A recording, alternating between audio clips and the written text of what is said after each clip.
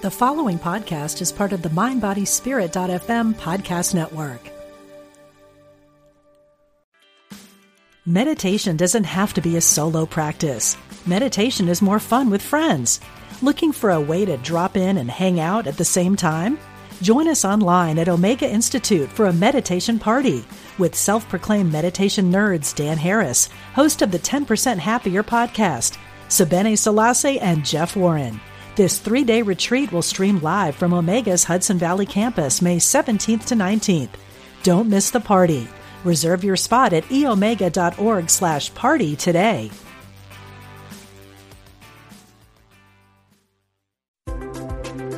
All are welcome. We're glad you found us.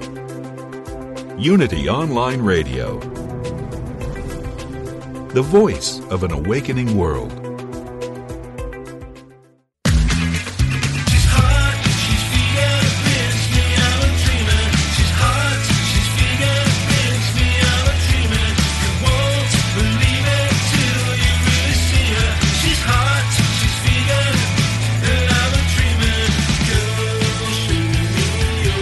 Learn how to eat better, get healthy, and help animals. Welcome to Main Street Vegan with your host, Victoria Moran.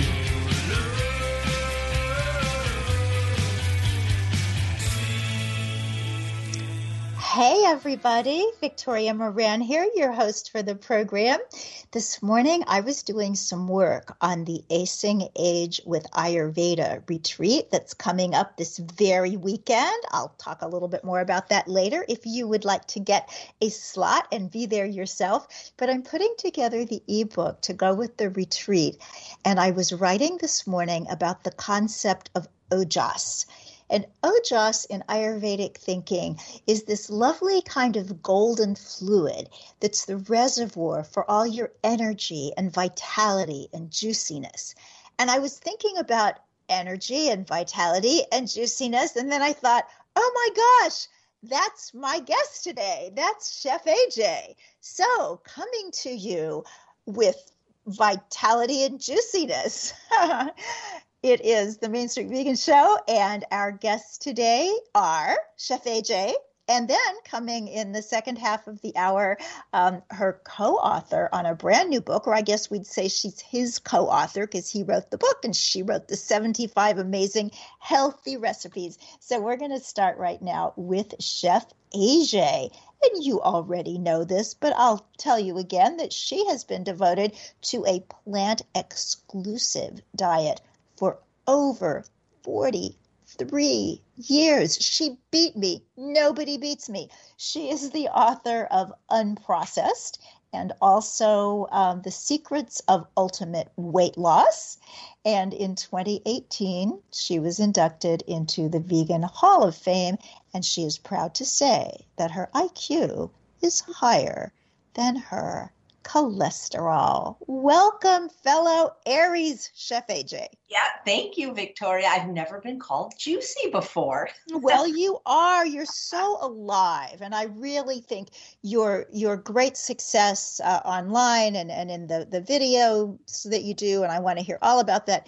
It's so well earned, not just because you know your stuff and you walk the walk, but you do have this wonderful kind of charisma that just makes people happy, and we need more happy making. That is so kind of you. And I obviously, there's personality plays a part, but I do think what you eat makes a difference. And, when you eat dead food, you're kind of dead. And when you eat live food, or at least, plants, it doesn't have to be all raw and live, but I think what you eat makes a difference on your outlook and your energy and how people perceive you. I think it makes a huge difference. I'm sure it does. They used to talk a long time ago, the people, the vegetarians back in the 1800s even, about how the fear poisons that go into the meat somehow go into the people. I think that makes sense. When you think about the horrors of a slaughterhouse, who would want to take that into themselves? So, pandemic we've been having here for several months. What have you been doing in the closer to home times? So I've been making lemonade out of lemons. And as you know, we both had, lots of our jobs canceled because of the pandemics. And we had special ones scheduled for our 60th and 70th birthday, respectively. And we never got to fulfill that. And so, it actually came kind of an idea with you. I said, well, why don't we just do something? Because, your 70th and my 60th, that was a day apart.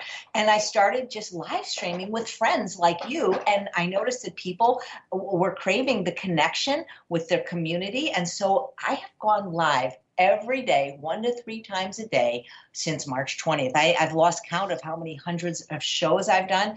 And I'm meeting the most extraordinary people that if it wasn't for the pandemic, it would have been business. Not that I'm happy about the pandemic. I'm not saying that, but it is what it is. And the people that I am meeting are extraordinary. They're mostly vegans, and they're people that I might not have ever had cross paths with if I wasn't doing this. And I know, like, we all love, I call them the usual suspects, Dougal Furman, Gregor Barnard, the wonderful plant-based doctors, Colin and Essie, that everybody loves and seeks out to have on their shows and summits.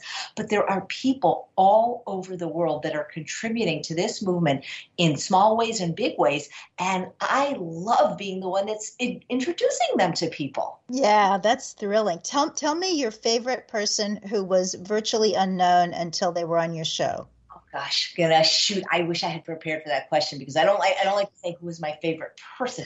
Okay, one of your favorite guests. Right. Well, okay. So believe it or not, this lady isn't vegan, but close. But I have to say that meeting Elaine Lillane, the wife of Jack LaLanne, was a highlight of my life. I mean, I think people have changed, and when you watch her video or meet her, they don't make people like that anymore. Like, people were just, back in the day, they were lovely. I mean, not that you're lovely, but so many people, especially young. I mean, I sound like my parents, but young people just so edgy and disrespectful. And she was a touch of class and a breath of fresh air. And this is how people used to be. You know what I mean? Like when you watch movies, black and white. She was larger than life, but just humble. And it just to meet somebody like that, who at 94 years old is still lifting weights and exercising every day. And, she didn't have a piece of cake till she was like 80. She says, I said to Jack, I'm 80 now, I'm going to have a piece of cake. And somebody who knew before we knew that sugar is not good for us, and that fruits and vegetables were good for us, and to have her whole life be like that. And she's still working at 94 and writing more books. And so to me, yes, she's not 100% vegan, but what an inspiration her life has been, and she continues to be. And that's the kind of stuff that inspires me. Or just the interview I just did before coming on your show, another Aries, same birthday as me. I never met her, Jasmine Leyva, who did the documentary Invisible Vegan. There's so many, like I say on my show, where I introduce you to amazing people who are doing great things in the world. There's so many people, and there's so much good in the world, and I just like pointing it out. Oh, you do it so beautifully. Just for people who don't know who Elaine Lillane is, she is the widow of Jack LaLanne, who back when you and I were kids was a big TV star with exercise shows.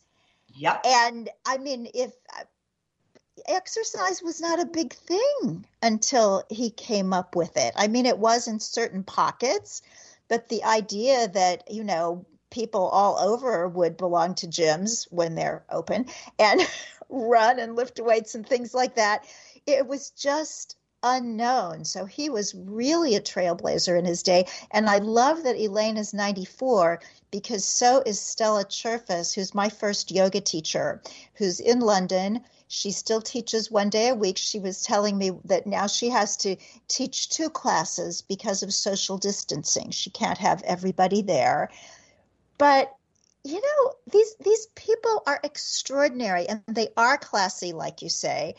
And they're my role models. I want to be that at 70, and I hope that when I'm 94, somebody at 70 or 60 will be following me if I've succeeded. Yep. I know it's just beautiful meeting all these people. And, you know, without the pandemic and Zoom, I may never have crossed paths because I would just be business as usual, taking one job after another every week, being on a plane. And it's really allowed me to recharge and reboot and really examine my priorities and feel a quieter world. I mean, you know, I obviously don't want people to die or be sick or lose their job, but especially at the beginning, it's like the planet almost healed for a while, you know? Yeah. And for me, I've seen it personally, you know, and like you, it's a horrible thing. And I hope it ends, you know, tomorrow. But on a personal level and being privileged to be able to just say, okay, I'm just going to hunker down and stay close to home and live more quietly. And being so blessed with the ability to do a lot of the work that you and I do online via Zoom and YouTube and whatnot, it's been like a kind of retreat in the midst of a lot of you know, difficult times around us. I agree. So go ahead.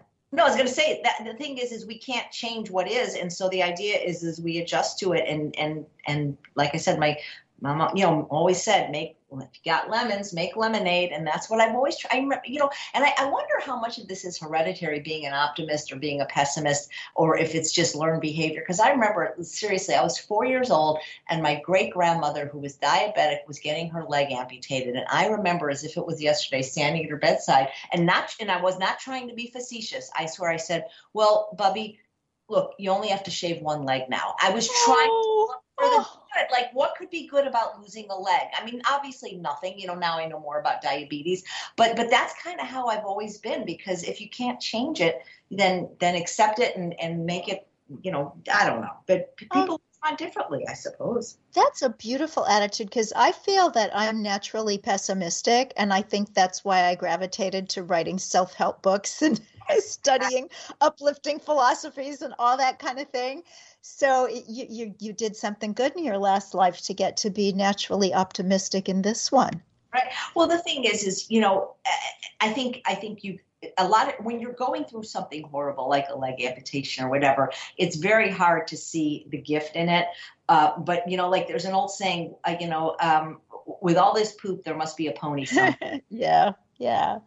And I think sometimes the older you get, the easier that is to see, because you can look in your life, you know, what has happened up to now, and seeing that despite difficulties, disappointments, occasional tragedies, basically everything is really worked out.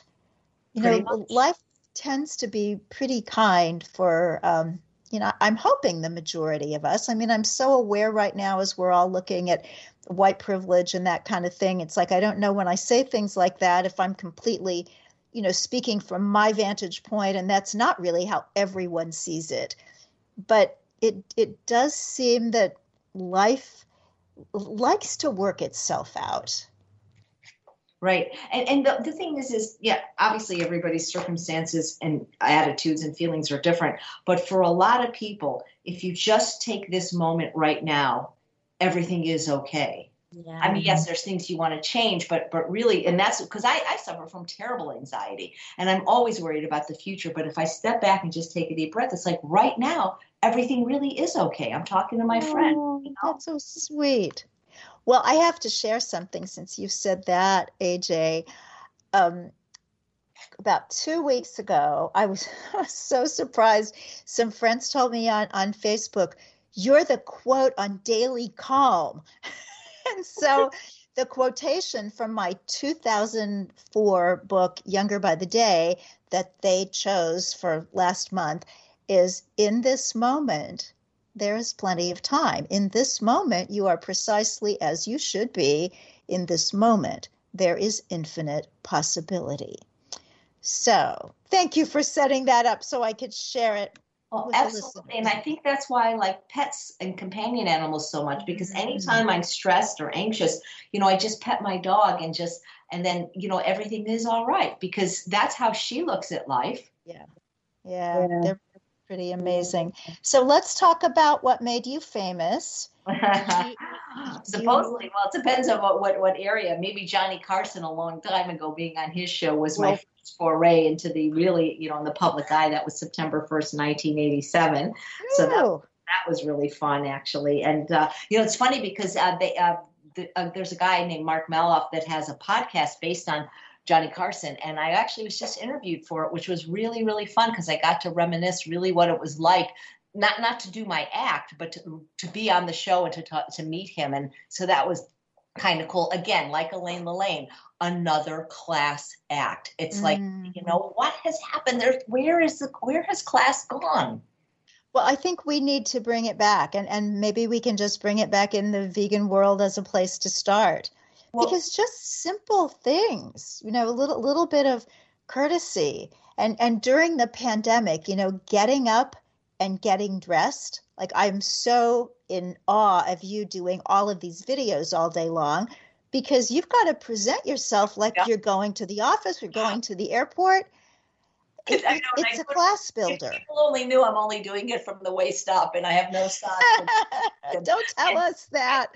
And lately, I've been wearing hats a lot. You can always. It's so funny. I'm telling you a trade secret. If AJ has a hat on the show, it's because she didn't have time to really do her hair and makeup. But luckily, I have some very attractive hats. But yeah, thank you. Yeah, it is like a job, and I really do enjoy it. I don't know how long I'll continue. I made a commitment kind of to myself. Well, of course, if things open up, you never know. But I said I'd like to see what it's like to go live every day for a year. So that would be March 20th, and then you can come on in March 21st, and we can do a birthday show with you. But we have a whole week dedicated to your people, and by your people. I'm so thrilled. You're going to have Main Street Vegan Academy graduates, our certified vegan lifestyle coaches and educators, sharing recipes on your fabulous show in January. They're going to come on the next week. Before I forget, when I was thinking about class, there is class in the vegan world. Like, I think of Dr. Esselstyn, the way he talks, the way he dresses, the way he presents himself. That's what I'm talking about. It's not that other people are classless, but there was something back in the day, in that age, like when you think about, when you see like Audrey Hepburn, that's what I'd love to bring back. See, you're elegant like that, and there are people like that, but that's the feeling that I'd like to, like, if we could re-inspire people to have that touch of class. I love that idea. I mean, I watch Turner Classic Movies every now and then, just to kind of get it. I'm watching a 1934 Fred Astaire movie now. And when I say watching, I mean 10 minutes a day, here and there when I get some time. But just that effortless class, and just little reminders. It's like, what do you do? What do you do? Well, you write somebody a note on real paper, and you slow down enough so that it's legible. Just to think of these things, it kind of makes you exhale deeply and feel calmer. I like it, Chef AJ. We should do this. And it's funny because people always joke, I've turned into my mother, but I see people doing things that make me cringe, and this is going to sound judgmental, but I feel like, if unless somebody tells you, like if somebody's a doctor, unless they tell you to call them by their first name, call them doctor, call them rabbi. And, I produce these summits and host them. And even though I'm friends with some of the people, like, say, for example, Alan Goldhammer and Doug Lyle, who are both doctors, and I call them Doug and Alan, when I'm interviewing them, I call them Dr. Lyle and Dr. Goldhammer. And I see these other people doing summits all the time, and they just call the doctor by the first name. And it's like, it drives me crazy, That's so funny that you would say that, because when I have these doctors on my show and I call them doctor, I feel like some of them are, 25 years younger than me, but they're still a doctor. Yep. There's just a... Yeah. I mean, like Barbara Rolls kept saying, call me Barbara. So of course I'm going to call her Barbara if they say that. But unless they've said that to you, give people the respect that they're due and earn. And this is going to make me sound like some old judgmental lady, but it just raises my hackles when, if somebody spent 8 years going to school to get that degree, that's maybe what they should be called. Yeah, totally. Well, we're going to be joined by Glenn in a little while, but before he comes on, I'm sure that there are people listening who want to hear your weight loss story. And far more important than the weight loss is your long-term weight maintenance. So give us the numbers and how have you done it? Yeah. So like you, I mean, I love how you say you're an obesity survivor. I love that. And so, from my highest weight, which was almost 200 pounds, I've lost over 80 pounds. But most of my life, I hovered at 160, 165. So I'm just going to claim 50 pounds because that's really what I've lost and kept off the third time. First time I lost weight, I was a teenager and I had anorexia, and I don't recommend that. And then the second time was through dangerous drugs like fen-phen. And the third time, I actually got the food right. And I started eating, instead of my junk food vegan diet, and realized I've been vegan over 43 years. I was still obese as a vegan. I actually even had the beginning of colon cancer. But once I started eating whole plant foods, unprocessed, without the sugar and the oil and the flour and the alcohol and salt, eating fruits and vegetables and whole grains and legumes and maybe a little bit of nuts, seeds, and avocado, the weight, it really did come off. It wasn't difficult. It was delicious. And I've been able to, sustain it now for 8 years. And I really don't think I'm ever going back to where I was. Ah, what a wonderful feeling. Yep. Yeah. My story is similar. It started earlier.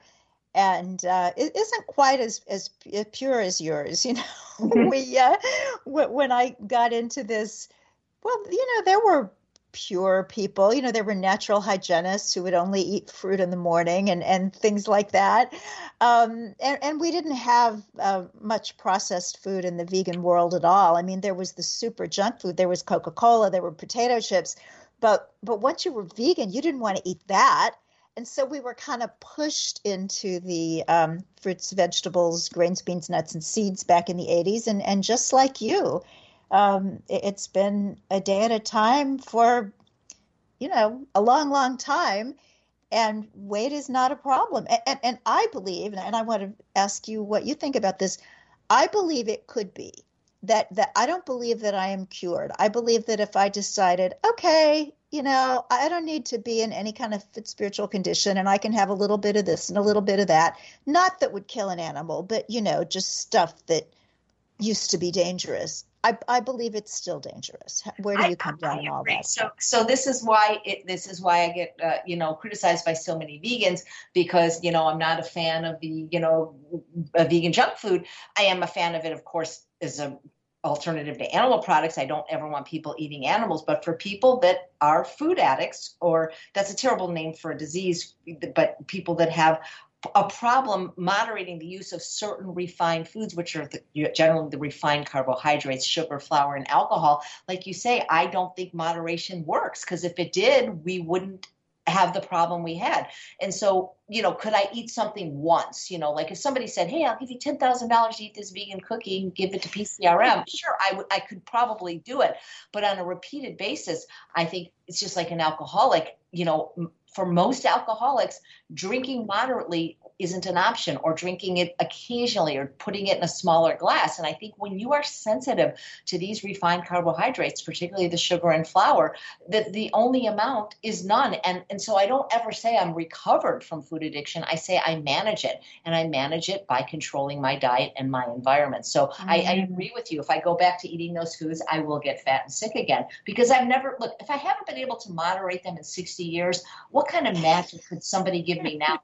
It's like, I just don't see it happening. And there are people that can eat these foods and not be overweight or have a lifestyle disease, just like there's people that can drink alcohol and not be an alcoholic. But as Dr. Goldhammer says, if you're fat and sick, it's probably not you. So you just know. And that's why I love abstinence. People fight it and they want to go around it and above it and below. They just don't want, they're looking for some other option. But abstinence, it never doesn't work. Is it difficult? And there's some people not going to be able to do it? Absolutely. But if you have an addiction, abstinence always works.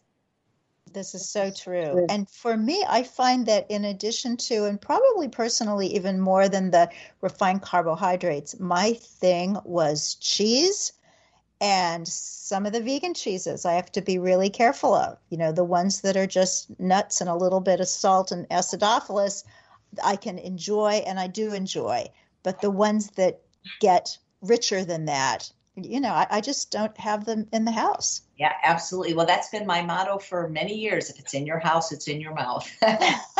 Love it. That's very true. So, what's your description of a food addict?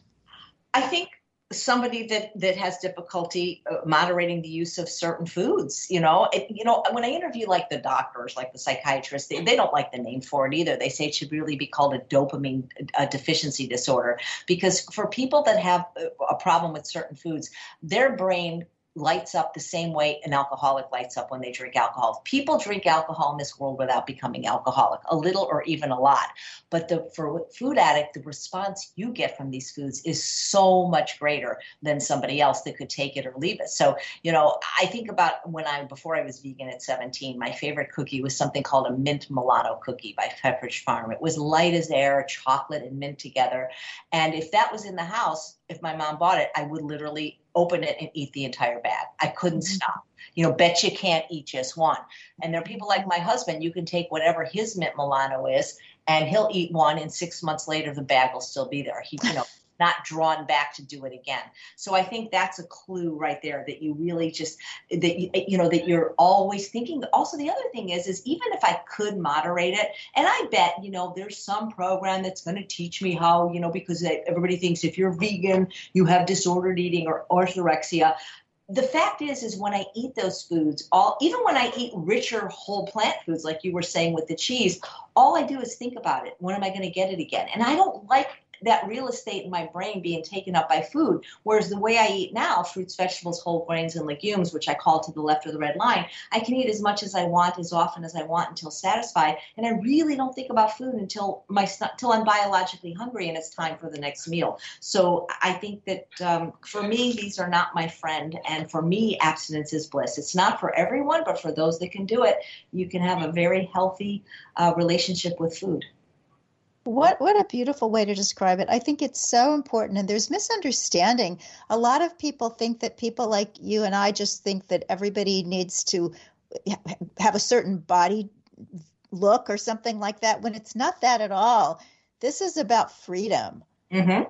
And freedom is a very valuable thing. So, and something else that's very valuable is Chef AJ is not going anywhere. She will stay with us when we're joined after these messages by Glenn Mercer, author of the about-to-be-published book, Own Your Health. Stay with us.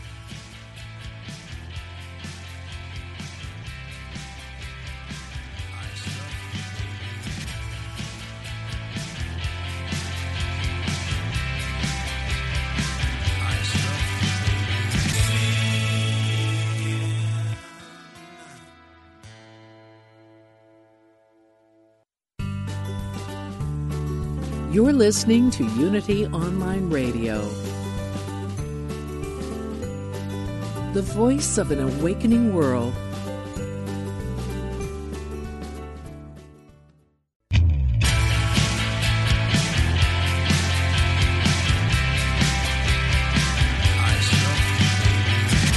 Welcome back to Main Street Vegan with your host, Victoria Moran. Hey, everybody. Welcome back to this wonderful conversation with Chef AJ and about to be Glenn Mercer as well. First, I do want to just make a quick announcement.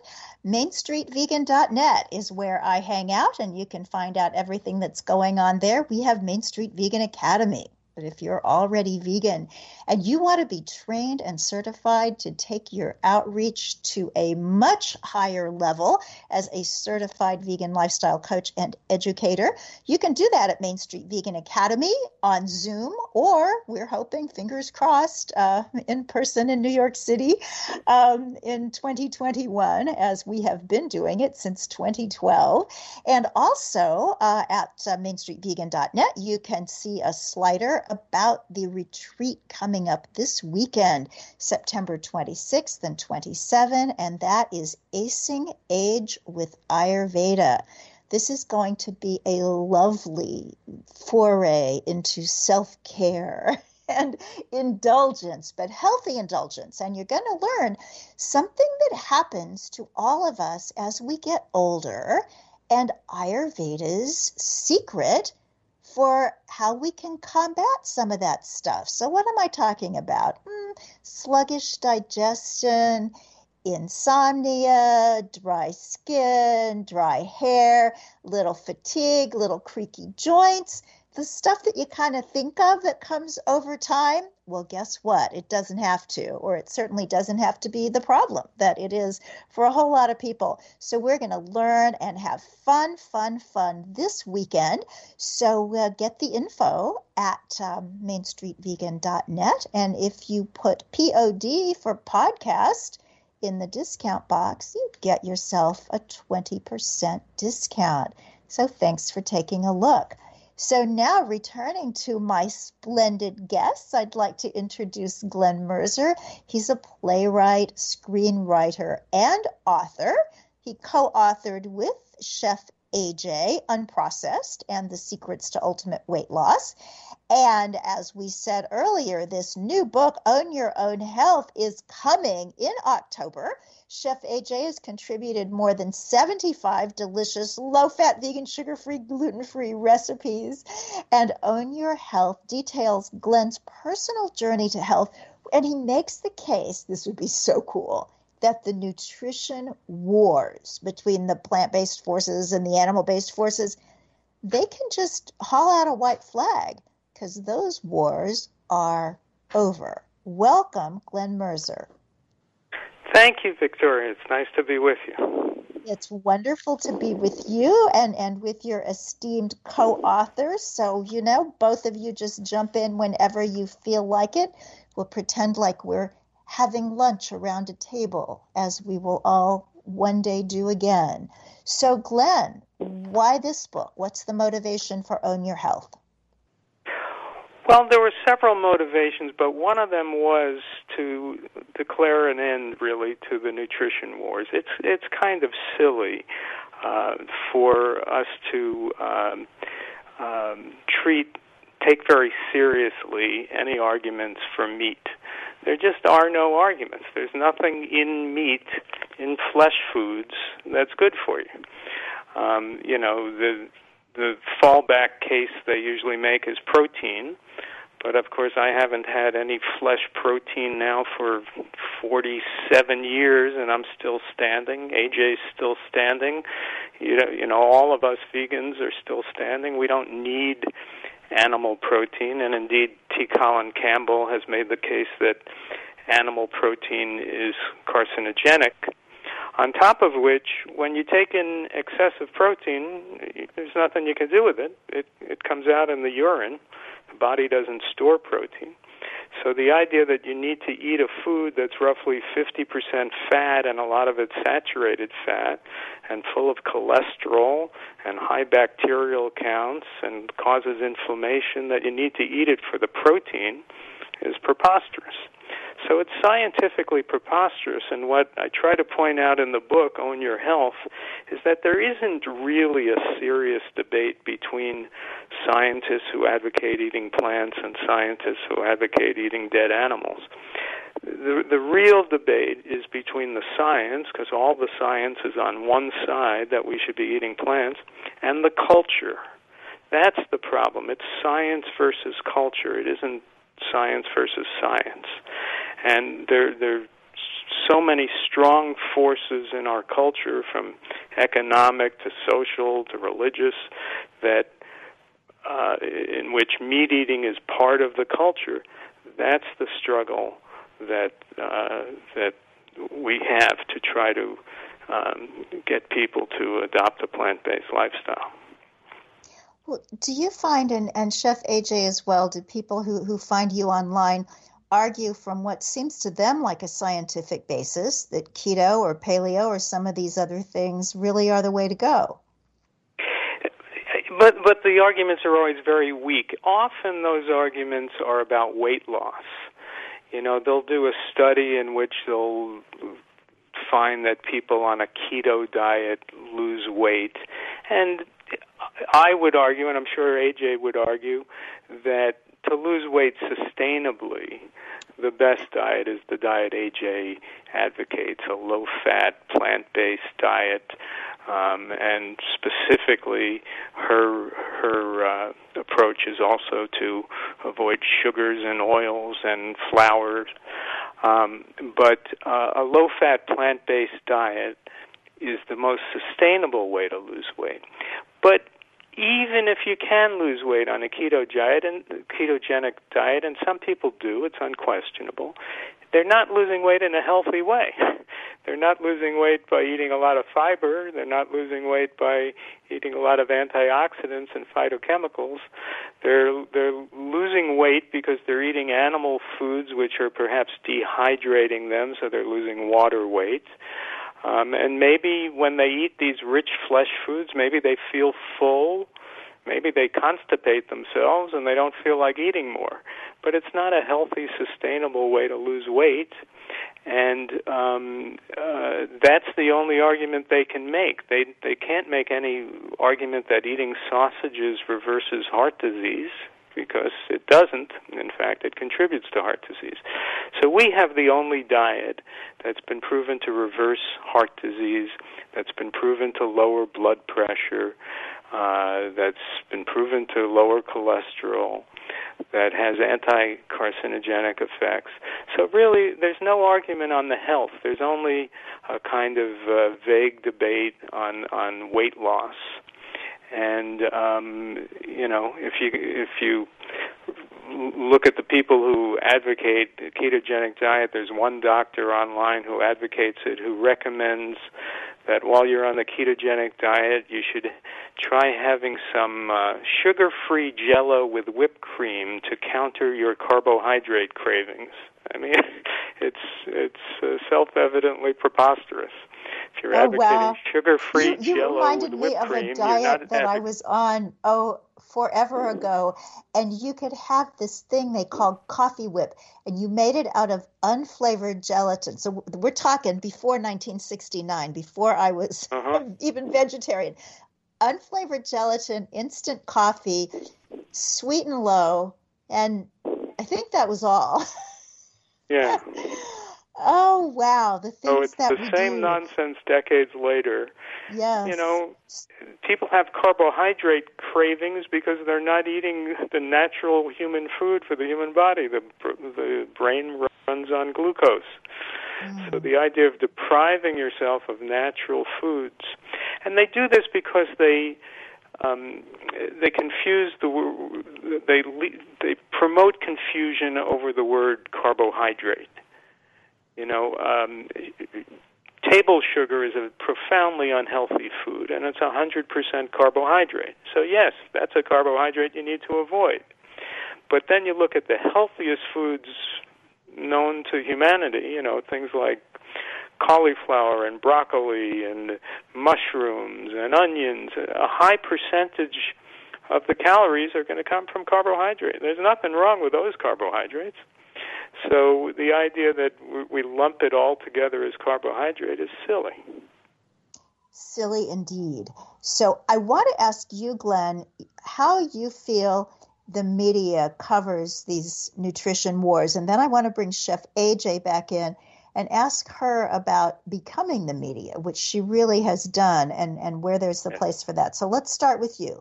Regular media and nutrition, how are they doing? Well, it's just about the 1-year anniversary of a big media story that came out called the Red Meat Papers.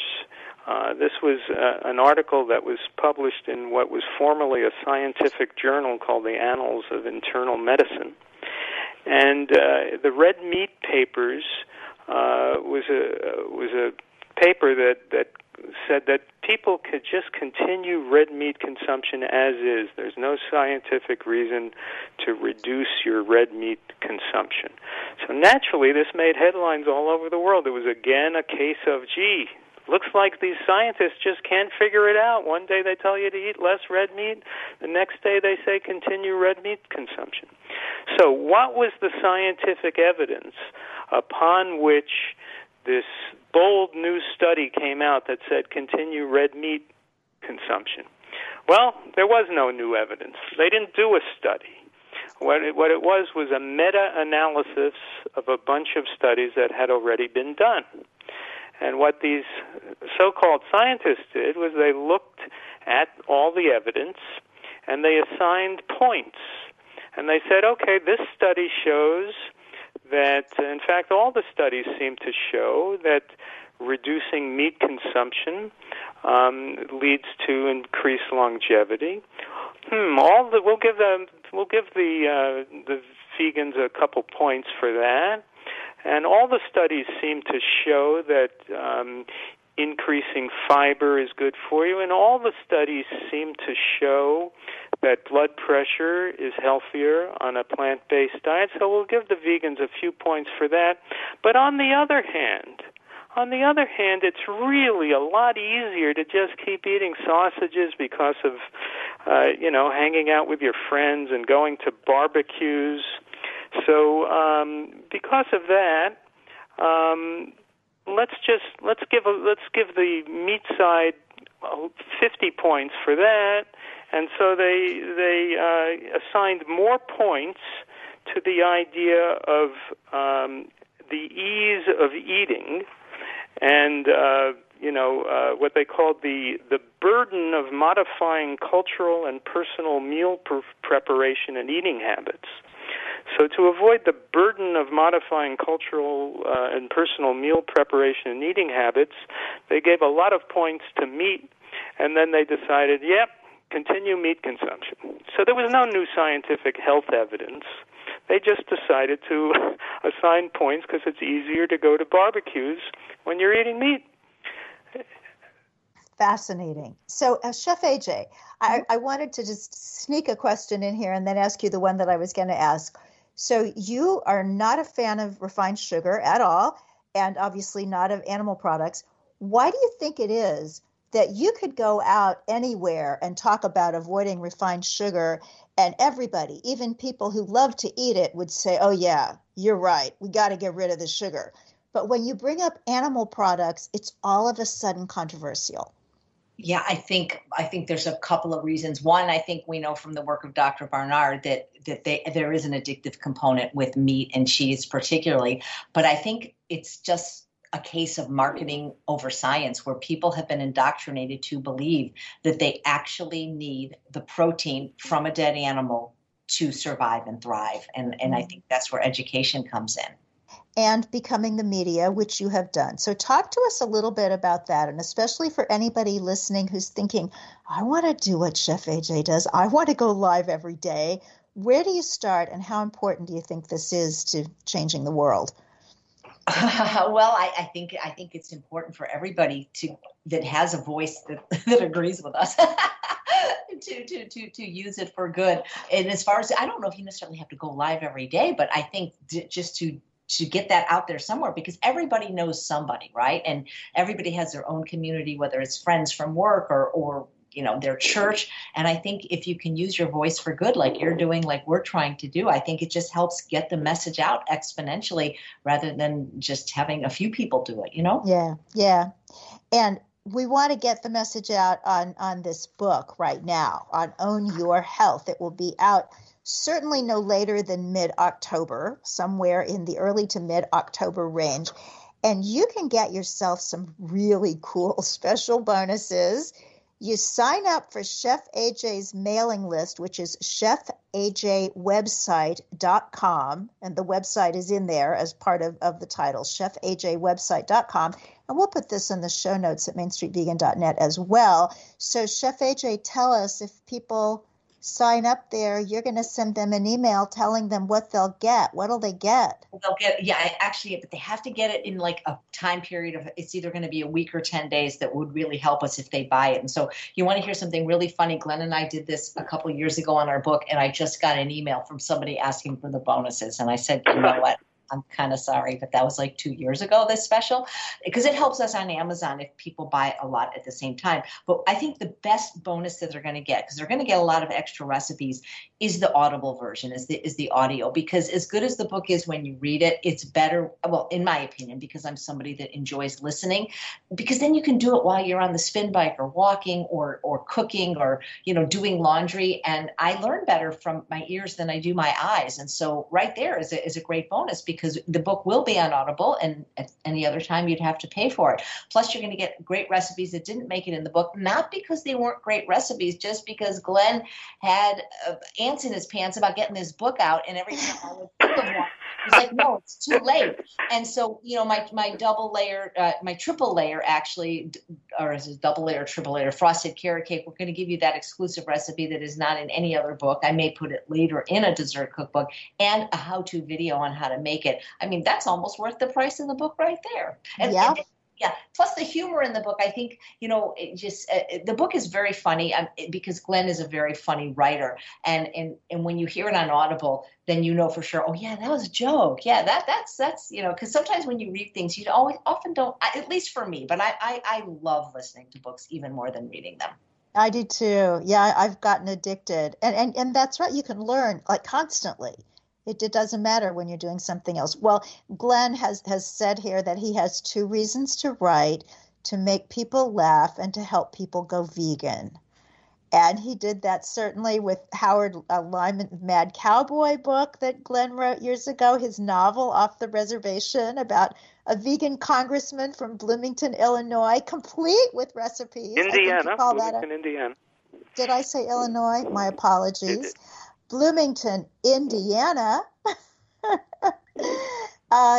Culinary novel. Very cool. So before we leave this topic of media, you're not crazy about the way they cover climate change either, I take it. I am not. Tell us why. Let me try to say this without getting too political, but we can't be political. We're a church station. Right. In the coverage of climate change, there are those who deny climate change, and there are those, certainly the majority of scientists, and those politicians who treat it as a serious and real problem, as I believe it is. But even those who acknowledge climate change, they've chosen their favorite greenhouse gas, which is carbon dioxide. And carbon dioxide is a very important greenhouse gas. It may be the most important greenhouse gas. But in close competition with carbon dioxide is methane. Methane is up to 100 times as potent a greenhouse gas as carbon dioxide. It's just that there's less methane in the atmosphere than carbon dioxide. But methane being 100 times more potent, even if there was 1% of the amount of methane compared to carbon dioxide, it would be potentially an equally important greenhouse gas. And methane is coming out of both ends of cows and other farm animals. So, when they say we have to get serious about climate change, and they say we have to raise fuel efficiency standards so cars get 45 miles to the gallon instead of 30 miles to the gallon or whatever, that's a drop in the ocean. But if we could end animal agriculture, that would make a huge difference, and it would make a huge difference not just to greenhouse gases, but it would make a huge difference to the waterways that are polluted by animals. It would, and we're currently suffering a pandemic. And why are we suffering a pandemic? It's because in this case, I think it was people in China eating dead animals, but there have been pandemics from eating birds and eating pigs, and the next one could very easily come from a pig farm in North Carolina or a chicken operation in Arkansas. So if we want to avoid pandemics, we need to eat plants instead of dead animals. Again, in the coverage of the pandemic, that's never mentioned. as a way to avoid this problem in the first place. Why do you think that is? What's so scary? I think there's a quote from, is it Chris Carr, that I put in Main Street Vegan, where it just says, what is so scary about broccoli? Yeah, culture has strong roots. It's how people grew up. I have a dear cousin. I love him very much. He's a wonderful guy. But he posts sometimes on Facebook about the delicious pastrami sandwiches he's eaten. And, he was fed that by his parents, who he loved very much, and he grew up eating it, and to him it was part of his culture. And you couldn't find an unhealthier, more carcinogenic food than pastrami, So people have this ingrained in them, and it's so difficult to get them to see the science. And we're almost like the proverbial frog in the boiling pot of water. Our climate is heating up, our environment is punishing us, and more than anything else, it's because we're so addicted to eating dead animals. So well put. So everybody, in addition to subscribing to Chef AJ's list, chefajwebsite.com, you will also want to go to ownyourhealthbook.com, where Glenn Mercer is going to be starting I started to say a very serious, but he's a funny writer, a serious topic, funny outlook sometimes, a quarterly newsletter. And you will really want to get this, because this man is a writer's writer. And so often books are written and we, feature them, and they're wonderful because they come from physicians or whatever. But there is nothing like reading a book well-researched by somebody who loves the language and knows how to use it. And I have seen a pre-publication copy of this book and provided an endorsement. So I know how good it is, and I can vouch for that. So October comes, we're all going to be getting our copies. So just in our last few minutes, quick ways, easy ways to transition from standard American diet to healthy eating. AJ, are you going first? Well, the short answer is 3 words: eat more plants. Instead of necessarily saying, "Oh, have this again," maybe you can, maybe you can't. But what about just adding more fruits and vegetables to your diet in ways that are easy, delicious, and fun with the over 100 recipes in our book? That's what I would do. Yes, and I'll just add that if you make the decision to go plant-based, as everybody should, then make the decision. Don't turn back from it. Go to your freezer, throw out or give away anything that's in animal food. Go to the refrigerator, throw out the animal foods or give them away, and just start and don't turn back. There's a lot to learn. There are a lot of books to read. There are videos to watch. But it isn't really hard to eat human food. Fruits, vegetables, mushrooms, whole grains, and what did I leave out? Fruits, vegetables, mushrooms, whole... What's that? Legumes. Legumes, there you go. And legumes are very important. If you're worried about protein, you got tons of protein in legumes. So it isn't hard, and it's delicious. You try AJ's recipes. Each one's more delicious than the one before. So that's the order I put them in. So it isn't hard to do. There are 100 reasons to do it. And, people should just make the decision and never turn back from it. That sounds beautiful. And that's a little bit like what we were talking about earlier, Chef AJ, about the classy thing.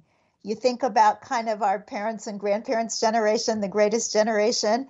They had class and they had courage, and they were willing to do things and not turn back. So we can do this and not turn back.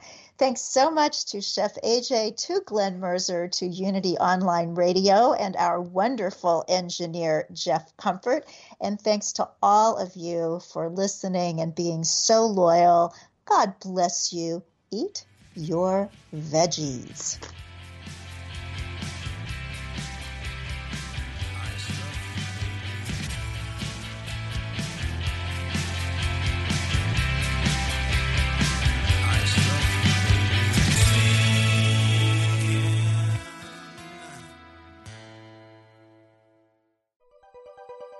Thanks for listening. This is Unity Online Radio, the voice of an awakening world.